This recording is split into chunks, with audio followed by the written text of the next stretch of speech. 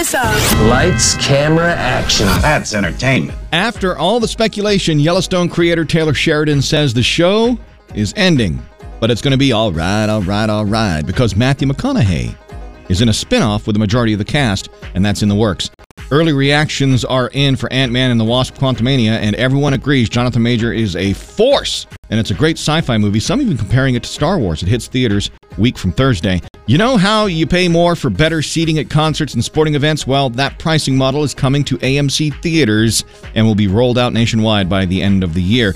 One of the more anticipated Super Bowl commercials this year is the one with the return of Walter White and Jesse from Breaking Bad. You can see it now on the watch list at KFDI.com. Building that watch list for tonight's State of the Union address on a lot of your channels starting at 8. A new Night Court on NBC at 7. The Cannes and Sundance winning documentary All That Breathes is streaming today on HBO Max. And if the State of the Union isn't your thing, at 8, you can head over to Bravo for a new episode of Real Housewives of New Jersey. Cut!